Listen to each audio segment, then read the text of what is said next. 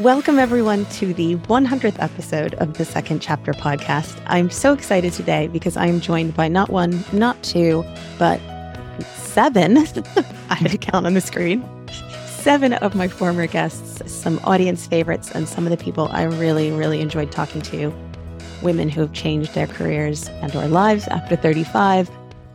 They've all had interesting stories you've heard before, but we're doing a little catch up and chatting about some issues, things that have happened since we last spoke. So just so you know who's sitting with me today, I will introduce everyone by the title of their podcast episode. So I have Louise Pittman, who was From Probation Officer to Womb Alchemist, Taiwo Deo Payne, Being Magnificent, The New 50, Melissa Davey, From Corporate VP to Filmmaker at 65, Jennifer Urgeton, This Old Chick Knows Shit, based on her podcast name. Not just calling her an old chick. Hannah Mary McKinnon, From CEO to Suspense Novelist. Martina Clark, The Unexpected Life of Activist and Teacher Martina Clark. And From Heartache to Horticulture, Planty Jane Porter.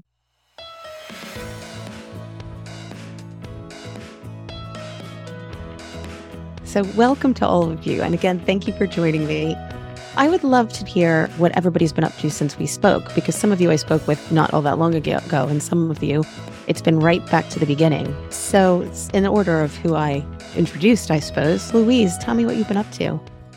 So hi, hello everyone as well. It's amazing to be in such awesome presence with all these women. Since we spoke, since our podcast, we did a retreat together. We did, yes. And I have gone on to actually do quite a few collaboration retreats. So I teamed up ours. We called the Menopausal Mermaids, didn't we? And you were teaching them to swim.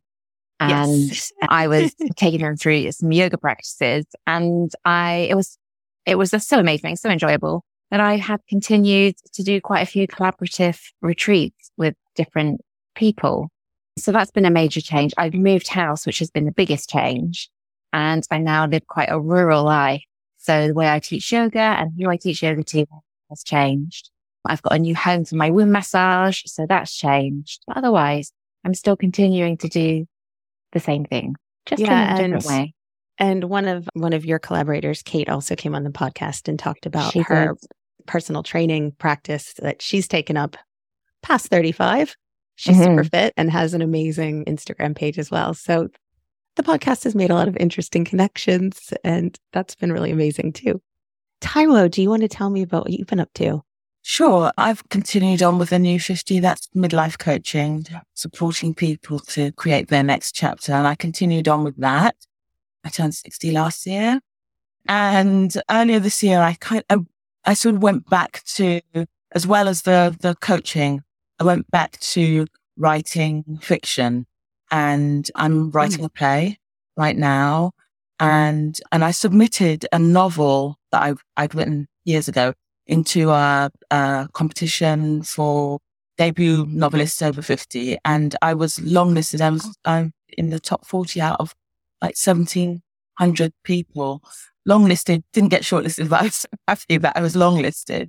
And it's been interesting because with the playwriting, it's kind of beginning to open some opportunities that I can't really talk about right now, but it's opened things up. And it came at a time that I was beginning to feel a bit burnt out by the other stuff. And so I stepped back and decided to focus on the writing. And it just really energized me to go to the coaching stuff, which was beginning to feel a bit heavy. But yeah, so that's what I've been up to.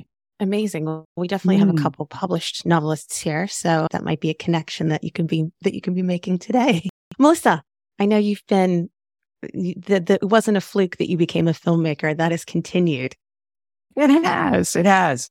Well, I finished filming my second film. The first one's called Beyond 60, and it's about women over the age of 60. 9 different women, their stories of continued relevance and their great resilience stories. And I filmed my second film last May in Yosemite. And it is a story about a woman who is now 72. And she's the oldest woman to climb El Capitan. And it just so happens the little twist in her story is that she is the mother of Alex Honnold. And Alex Honnold, if you've ever seen you can see from my face that I am quite aware of Alex. Solo.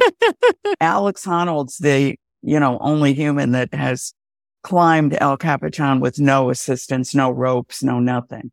So this is the story about his mother, and his mother was not an athlete. She was an intellect, an artist, a musician, a professor, a linguist, a writer.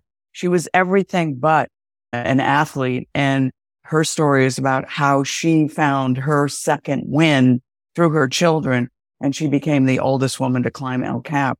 But she did it with ropes, of course.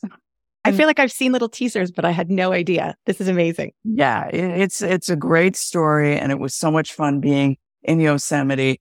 And I'm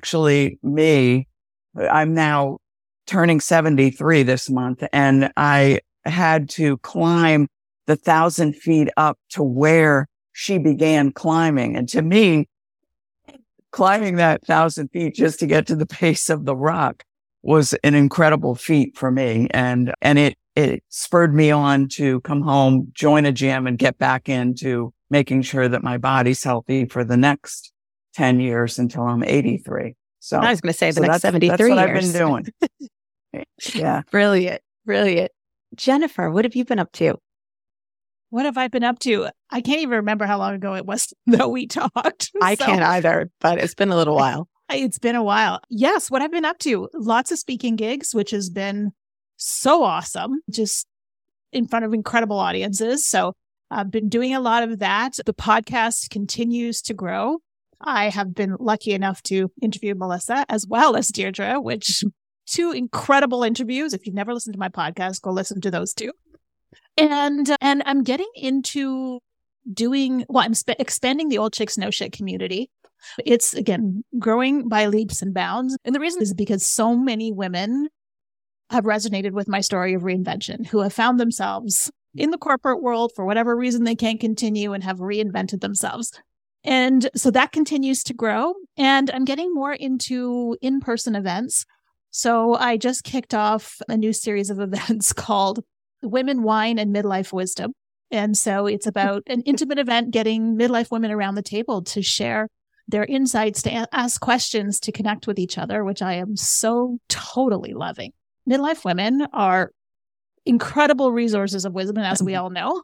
But yeah, so it's been a lot of that, but really feeling called to do more in person after, 3 years of pandemic. It seems like I spoke to so many of you when we really weren't getting out of the house, and we really weren't, so it is nice to hear everybody going back to doing in-person things and a bit more live. And obviously it's also nice that we can all do this here when some of you are in Canada and the US and the UK and we don't have to be in the same place, but being in one place is also nice. So Hannah. Thanks for having me back on. I really appreciate it. So what have I been up to? I checked and we spoke in 2021. So I guess I've had 3 thriller novels published since then. And the big change is that I'm also writing holiday romantic comedies, which is a very strange way that it came about, going from murdering people, fictional people, obviously, to having them fall in love is quite different and yet very sweet, very lovely. So that came about because my mum passed in 2020. She was in Switzerland. I was here and in Canada, and I couldn't get over to see her. And the novel that I wrote, the suspense novel I wrote that year, I've had multiple pandemic releases, but that was the one that I wrote during lockdown, turned out to be my funniest. It's super dark. It's about a guy who hires a hitman on the dark web to get rid of his very rich but incredibly annoying wife.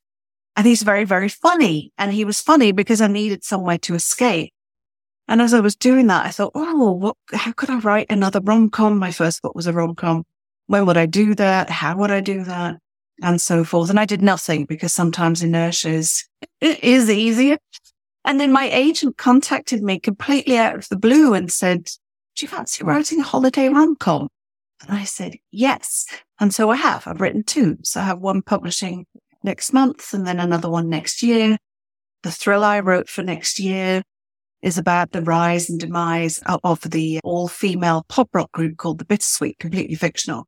And it's written from the drummer's perspective and inspired me at the ripe old age of 52 to learn how to play the drums. So that's my other little project. Wow. I have not played an instrument since I played the recorder when I was 10 and I was booted off the school choir because I suck. So this will be interesting. You have to listen to the episode about the women who became rock stars. I don't know if you've encountered that one, but I did speak to some women who became rock stars at 50 something, and I think one of them is 60 something. They are brilliant. I've gone to see them live, and it's not just that they're rock stars; they are like garage punk rock. As long as I don't have to sing, I'm all right because I cannot sing. So as long as Well, it's one of just them said the drop well. same, and she now sings as well. So you never know. Yeah, no, that's not.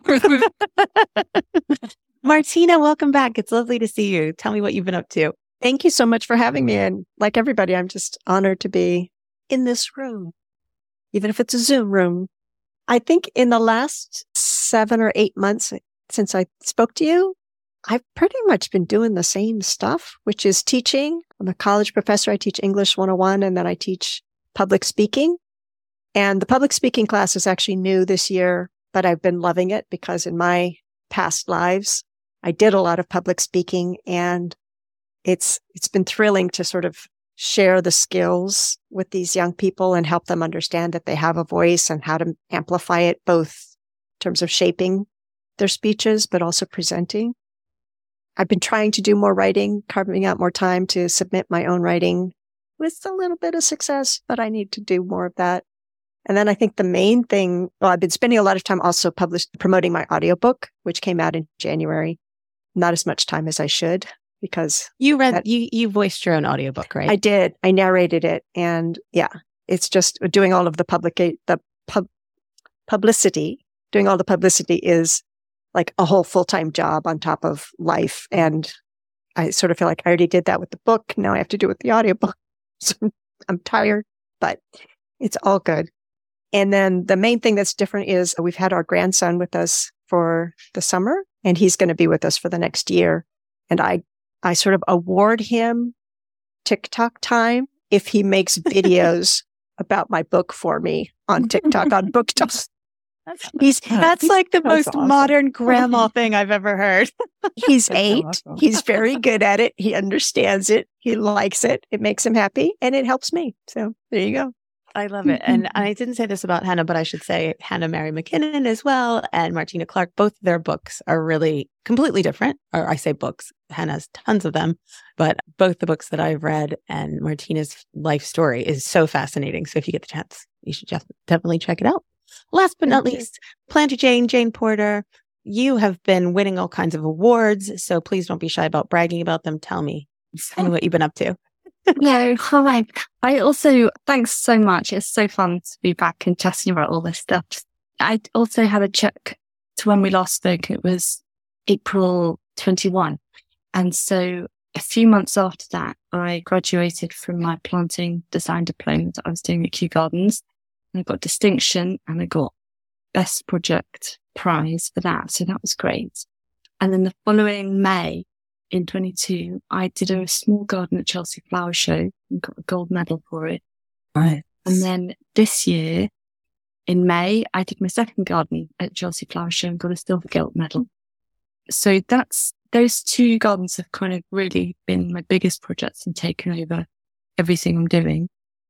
And so I suppose the rest of the time I've been doing a lot more things, like been invited to do a few talks. I'm still doing my video consultations, and I've also started doing a bit of mentoring for people who want to train careers into horticulture. So many people have contacted me after hearing this. Oh, nice. Like the most amazing, I don't know, just really amazing feedback. It's just lovely. So that's been great, having those conversations with people. And I'm still doing, I think we talked about it on the podcast, but I'm still doing the talks that I do in art galleries for new parents, to give them something interesting to do that they can take their babies to. And so be sanity. It made me think of you because I spoke with Matilda Lyser a couple weeks ago, and she's just published a novel, but she also is the founder of a group called Mothers Who Make, which she's a theater performer, but she realized there was no space for like her work life and her creative life and her motherhood to intersect. And so she started creating this space for, mothers and now it's M/others. So people who are caregivers who want to really intersect their careers and their creativity and their caregiving responsibilities and be able to bring their kids into the room. And I thought of you and how you have the gallery. I think quite often the way it sort of fits in with this conversation about career change is because I think after having a child, taking time off, a lot of people do reconsider what they're doing. So I like to think that it fits in that way. And we are quite often with the groups, we have conversations about what people's feelings are about going back to work and if they've wanted to change and what that might be. So it comes into it as well with this same conversation. I think one of the reasons I asked what everybody's been up to is I think now that we've all made some sort of a shift, you kind of start to realize that careers can be fluid. It doesn't have to be one thing and then another, or it doesn't have to be one thing for life. And I think obviously we're all big advocates of that. But it is interesting to hear everyone because it seems like everyone kind of has what they've been doing, what we maybe talked about as far as a couple years ago to a few months ago, but then also adding things to it, realizing, the strings to our bow. And one of the things I was asking about before we all got on the call was if there's too much, I know that my mom kind of supports the fact that I'm what would be called multi-hyphenate, do a lot of different things. But she has said things to me like, if you really focused on one thing, do you think that you would be, more successful at it? Or do you think that, and I don't know if I'd be more successful, I might be less happy. So Melissa, I know you kind of responded to that question. Can you do too much? I don't think so. I mean, the older I get, the more I realize that for me anyway, and for most people that I know, you have to grab all the potential opportunities that are there in order to grow as an individual. So if I had stayed in one of my careers, I mean, I had a few, but the last one, which was a couple decades long as a corporate, maven, which was really not me, but I played the game well. If I had just stayed in that, I would have missed these opportunities to use my creative side. Not that I wasn't creative, but what I found was that everything that I've done since then, or since all of the jobs that I've had, I've taken pieces from each of those experiences to bring to whatever endeavor I'm involved in now. And it makes that more rich and more fulfilling and more exciting. And it just makes me realize that, you just have, there's all these ripples that go through life. And if you keep riding them, you keep picking up new talents and new tricks, and it affords you the opportunity to take the risk and try new things. So I don't think that I would have been better if I had stayed at one job and I was already really good at it. Frankly, I think I did my piece and I did it in a period of time and then that was it. And it was time for me to move on. I really do feel now at 73 that there are moments in my life, and they're coming much more quickly now, that it's time for something new. I always get that urge that, okay, I learned this. What can I take from this and try something new? So I think that that's how we become the most well-rounded person that we can be, is when we take those risks and try new things. And you can be good and great at a lot of little things along the way. I see a lot of nodding as well. And I'll ask Taiwo, because you coach a lot of women and people who are, midlife, and you have your hero's journey. You obviously are multi-hyphenate and have kind of come back to things that were things you'd done before. What do you think about, can we do too much? Is there a need to streamline? I think to be quite honest, I think it depends on the person and what kind of floats their boat. I mean, I was listening to Melissa and I totally agree that, you take bits from every part of your life, and they kind of, as you get older, it just gets richer and richer. It's the cake. It's like a cake that gets richer and richer with time. But something that I'm noticing for instance, when I stopped acting, for instance, I started working in mental health, and it was as though I was never an actor. It was that I shut that door on aspect of my life. And I realized that as I got older, that I was kind of doing that with, I'm a coach, I'm a writer, I'm a local preacher for the Methodist Church, but none of them were kind of integrating. I guess the writing was kind of integrating a little bit, but I wasn't consciously doing that. And it did feel a lot. It felt like there was too much. For a start, the writing had to go so that I could try and build the coaching business. And it just was feeling like I was being spread too thin. But actually, I kind of looked at it as different facets of myself. So, that I had there's this part of me that writes, there's this part of me that coaches, but they're all me. And my writing comes into my coaching, through my marketing. My writing comes in through my preaching. The spirituality that I use in that spans everything else. And so I've started finding, in the last couple of years, I've been finding ways of integrating them all. And the final bit was, I suppose, the fiction aspect was that I left that up there. But once I started doing that, it was almost like it was a piece of a jigsaw that needed to come in to start making me be more in flow. So yes, you can have lots of different things happening, but I think that it's important to recognize the different threads and the things that link them, so that they're not so different, but that you can incorporate each of them and understand that this part of you comes out in this context, and this part of you comes out in that context. And it's not one or the other. It's just you, in the same way that you guys are going to see this part of me, and then I will go and talk to somebody that knows me really well, and they'll see a different part of me. But that doesn't mean it's two separate things. And so I think that it is possible for it to be too much if you're not managing it well. And not everybody need to have lots of things. There are some people that really work really well with being focused on the one thing or a couple of things. But, and I think that those of us that do thrive on having fingers in lots of pies, we're quite lucky now, because I think in yesteryears it would have been harder for us to do that. We would have had to wait until all the kids had gone and left home, or all the obligations we were retired and we're too tired and all that kind of stuff. But now, certainly for me, I just find that by integrating everything, I'm actually more energized, because one thing feeds my soul and gives me the energy to focus on the next bit.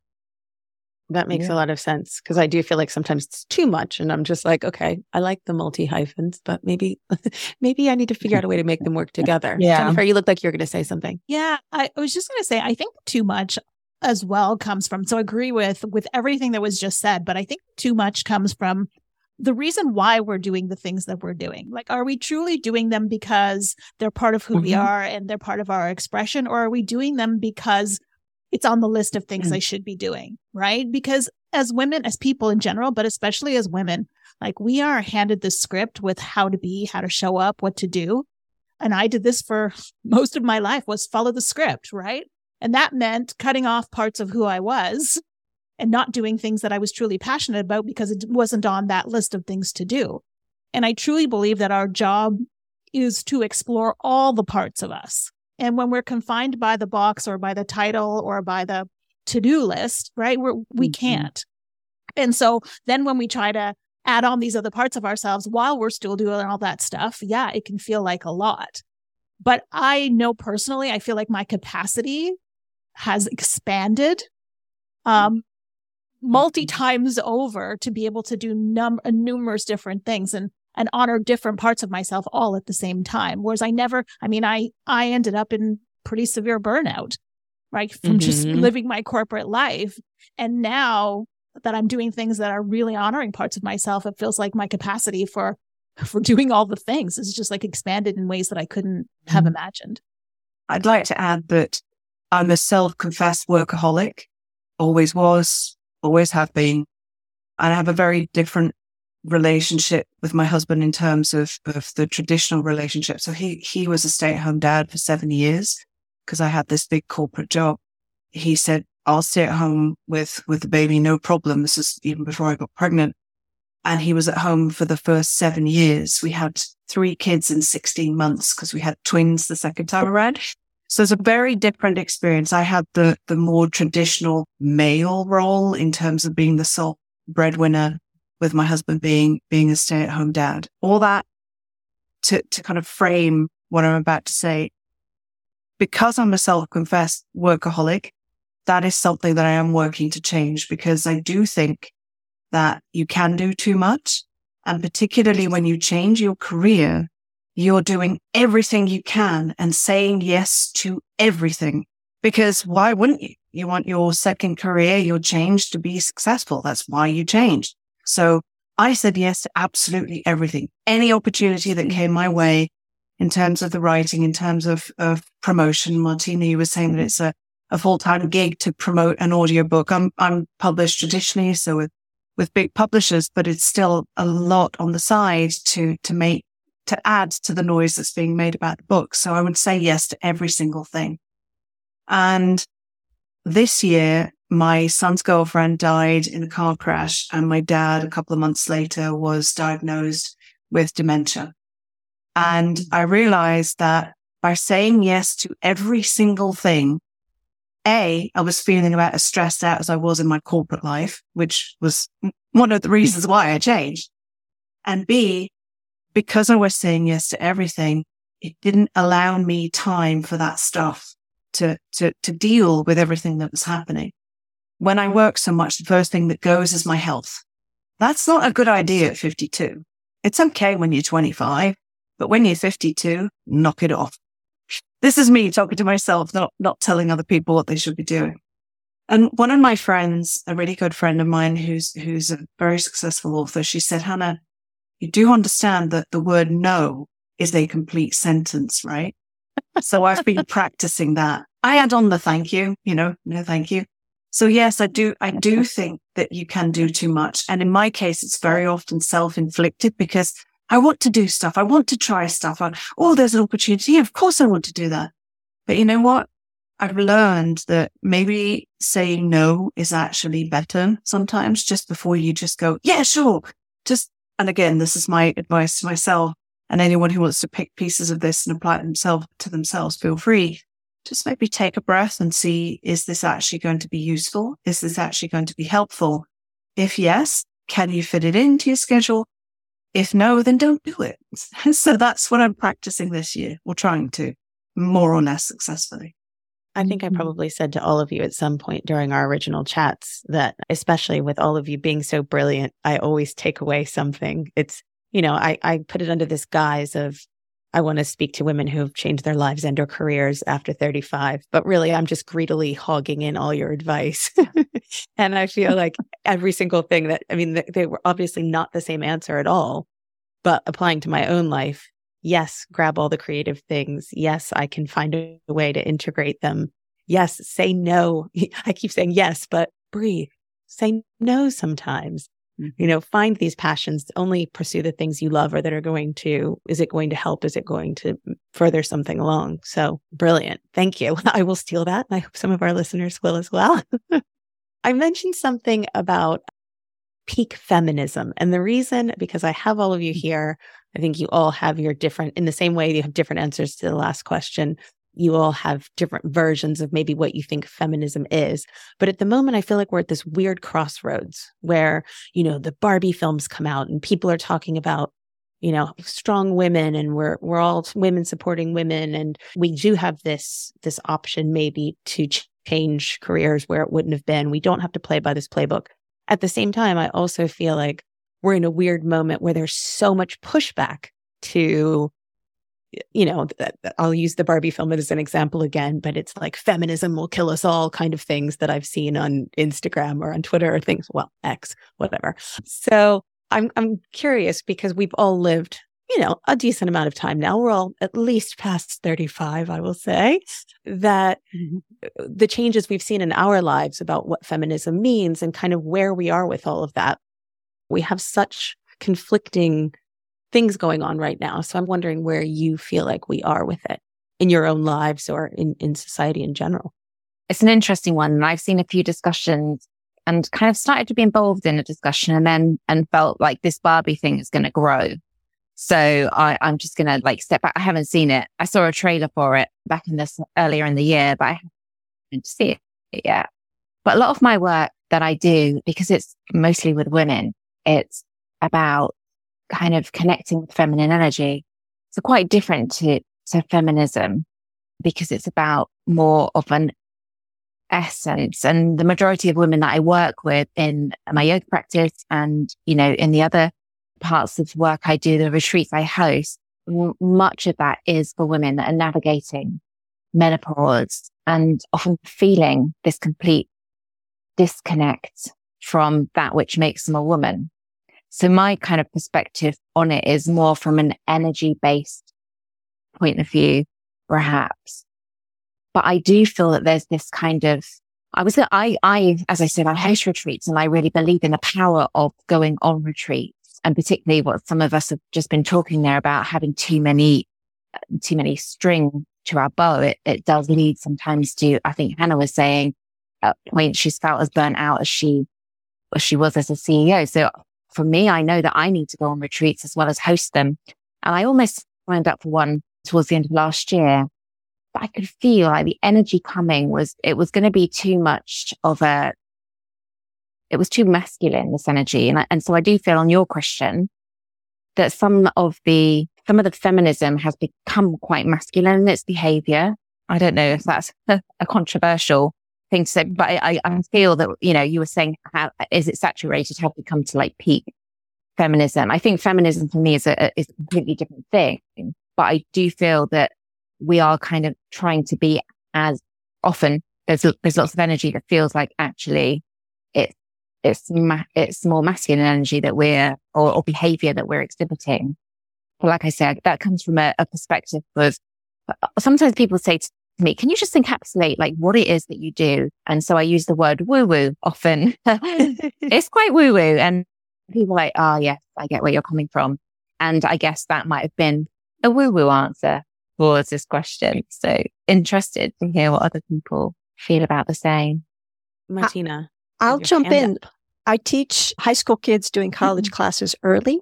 And I feel like this is an extraordinary privilege to spend time with these 15, 16, 17-year-old students, particularly the female students. And what I am sort of witnessing, which just gives me so much hope for the future, is that they're sort of you all did all your thinking, you did all of your framing, created all these labels.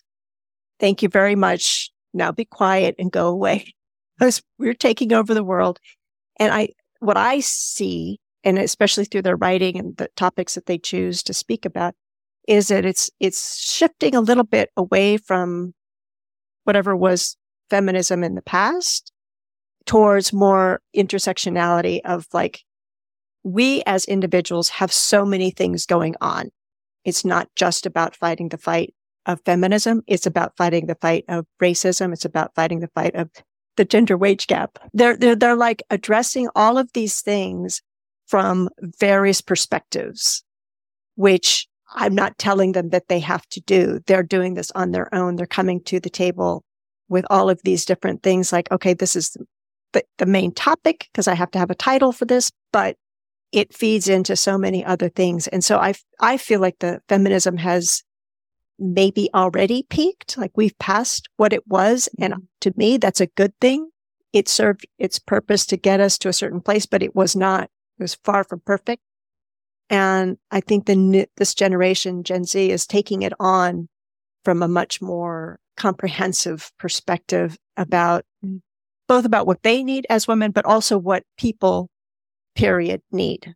I was going to say peopleism instead of feminism. Exactly. And recognizing that, that not everybody fits into any particular model. We're all very complex. Just as we were talking about earlier, can you do too much? We all have these different facets of ourselves, and they're recognizing all of that. To me, it feels like earlier than I certainly did as a young woman, because I was sort of told, this is the lane that you belong in. You go forward. And, if you take an off ramp, you're going to get in trouble. Whereas they're like, oh no, the world, I have access to all of it because of social media. They see things, they hear things, they learn about the whole world. It's not just that they're on their phones. They're actually absorbing so much content from so many different places and experiences. And I think it's informing the way that they're going to shape what we once called feminism into something quite different. And again, from my perspective, I think that's a good thing. I have three sons. The eldest will be 20 this week, and the other two will be 19. The twins will be 19 in December. And it's really, really interesting to see their take, following on a little bit from what you were saying, Martine, on things, because I was never told that this was my women's lane and I needed to stay in it. Quite the opposite, actually. My grandfather, who was born in 1901, to put that into perspective, my dad, who was born in 1942, saw his dad, my grandfather, dusting and putting the vacuum around and whatnot. So this is the guy born in 1901. You can imagine what his friends thought about that. His wife was sick, and my dad had two older sisters, and yet they were not the ones expected to take over. It was everybody's going to pitch in. So my dad has never been this macho guy, and him and my mum were together for 60 years and they were always equals. That was how I was raised. So I never questioned what my lane should be ever, which is that I can do whatever I want, in terms career wise, just because I'm a woman. Why can't I be an astronaut? Not that I ever became one. I probably wouldn't pass the test. I'd throw up in the dizzy chair. But that's the way with my husband. I mentioned earlier that he was a stay-at-home dad. We have the same partnership. He's an electrician by trade, so one would be forgiven for thinking he's this macho dude. He's not. He'll murder me for saying this. Fictionally, of course. He sews better than I do. I can manage a button at a push, He upholstered our entire settee once. And he cooks and whatnot. So it's always been very balanced, and our kids have always seen that. And I asked them the other day, what do you think of the relationship that we have? And they said, well, as it should be, it's balanced. So that's what I'm trying to convey to our three kids, and hopefully they can convey that further on. But what is interesting, on the one hand, I see them saying things about equality and whatnot. And yet when I hear them talking about, I'll say girlfriends past, not current ones, is that the girlfriends expect the guy, my sons, to chauffeur them around, to pay for everything. I'm thinking, hang on a minute. That's not what it should be. You should be paying your own way. So I get this conflicting, things have improved and yet they haven't. And it's coming from both. And it's weird. I'm sure we have made progress on certain things, but then on others, I think we're still stuck in those traditional roles that we're saying we don't want to be in. And yet I see younger generations still following those. And I'm having some trouble wrapping my head around that. Nothing wrong with paying for your girlfriend's dinner from time to time, as long as it's reciprocated, right? As long as it's not always expected. So I don't know. It's just being the mum of three teenage sons. I don't have any daughters, so I can't speak to that. I'd be interested to see if anybody does have teenage daughters, what their take is on it, if things have progressed as much as we would like. Perhaps part of us still wants I don't want to say not be equals. No, that's wrong, but still have some traditional values that remain because we like them. Do we? I don't know. I think that actually what feminism has done has given people the choice. It's the choices that they've been, I'm sort of the generation whose aunties would have burned their bras. And so we were the first kind of grown up women who were it was almost frowned upon to want traditional model. And so there were people that wanted that traditional model, but went in the other direction because they felt that it reflected on them negatively if they did want that traditional model. And I think that what is happening now, and I don't have children, like I said, but I have nephews and nieces and friends' children who, some of them do want traditional, and they're quite open about wanting that traditional model. And I think that what's happened is that we've got to a point now that if that's what they want and their partner wants that, then great. If they want the other bit, and you find the partner who kind of shares the same values as you, and that is okay.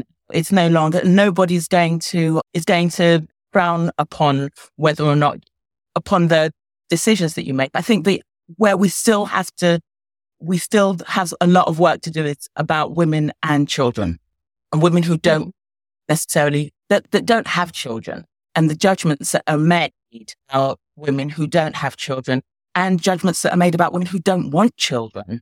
And I think that that's where there's still quite a bit of work to be done. That's such an interesting perspective. Thank you. I think also bringing it back to what Louise said, in my opinion, maybe peak feminism, if we look at feminism, doesn't have to be aggressive. It's more about equality. It's about human peopleism, as I said before. But I think ultimately, if we could take the feminine energy that Louise is talking about, but feminine doesn't mean woman. It means, I think what you're talking about, Louise, like, what is traditionally female, what's traditionally male, what's aggressive, what's soft, what's empathetic.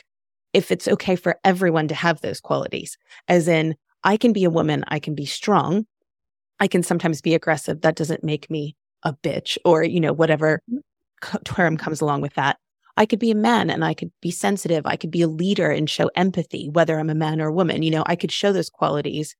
To me, that's the thing that would get us to the place that we can all be in a good place. And I mean, along with that goes gender gap, closing. It goes along with the intersectionality of, sexuality and race. And I think once we could get to a point that those type of qualities don't have to equate to your sex or your gender, and you can become a leader without that aggression, then we won't have these people in social media saying feminism is going to kill us all, or we won't feel the need as women to really shove the fact, and it can be a lot more balanced, I think. So I think we're still working on that, because everybody feels like their side has to be a certain way, instead of maybe finding that nice middle that can kind of cover everyone.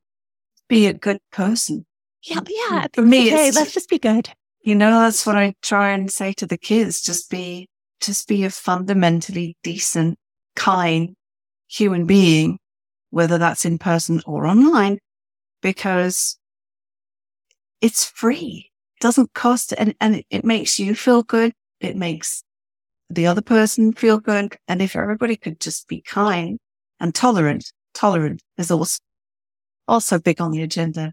I agree completely about the comment that you made, Tara, about women not wanting kids. I didn't until I met my husband. That was absolutely no. And it was because he stepped back from his career for a while that we had kids, and none of my previous partners would have ever dreamed about doing that. But having said that, I think that from what I've encountered at that point, that was 20 years ago, the guys, when they learned that I was working full time, were very complimentary towards me about working full time. Wow, that's really cool and admirable, and main breadwinner or sole breadwinner, blah, blah. Some women were, but in particular, I remember a number of conversations with women who would say, so you're working full time? Yeah. You have kids? Yeah. I have 3. You have 3 kids and you're working full time? Yeah. My husband's a stay-at-home dad. Oh, well, that's okay then. Didn't realize I needed the permission, but there you go. But so there I found there was this real disconnect, whereas women were super complimentary towards Rob for being a stay-at-home dad. Wow, that's amazing. And seriously, 3 kids in 16 months. Come on. I mean, that's a heck of a lot of work. Whereas men towards him, some, not all, but some would say, dude, you're a stay-at-home dad. What's wrong with you? So it was really odd, the experiences that we had. So I think absolutely right. There's a ton of work to be done there. If you want kids, great. If you don't want them, great. Just, it's nobody's business other than your own. I'm not ready to end this conversation yet. The panel of women that I was so lucky to speak with have so many interesting things to say about this topic and more that the second chapter, episode 100, will also be the second chapter, episode 101, with more conversation with this amazing group of women. The panel will have the chance to ask each other a few questions. We talk a bit about perimenopause and menopause, and about the things we're doing to try and help change the world. Thanks for listening. If you enjoyed the episode, tell a friend, follow us on Instagram, and sign up for the Second Chapter newsletter. The Second Chapter is brought to you by Slackline Productions, a production company dedicated to redressing the balance of women's stories being told, and who's telling them, with a specific focus on women 35+. You can find us at thesecondchapterpodcast.com and slacklineproductions.co.uk. Thanks again.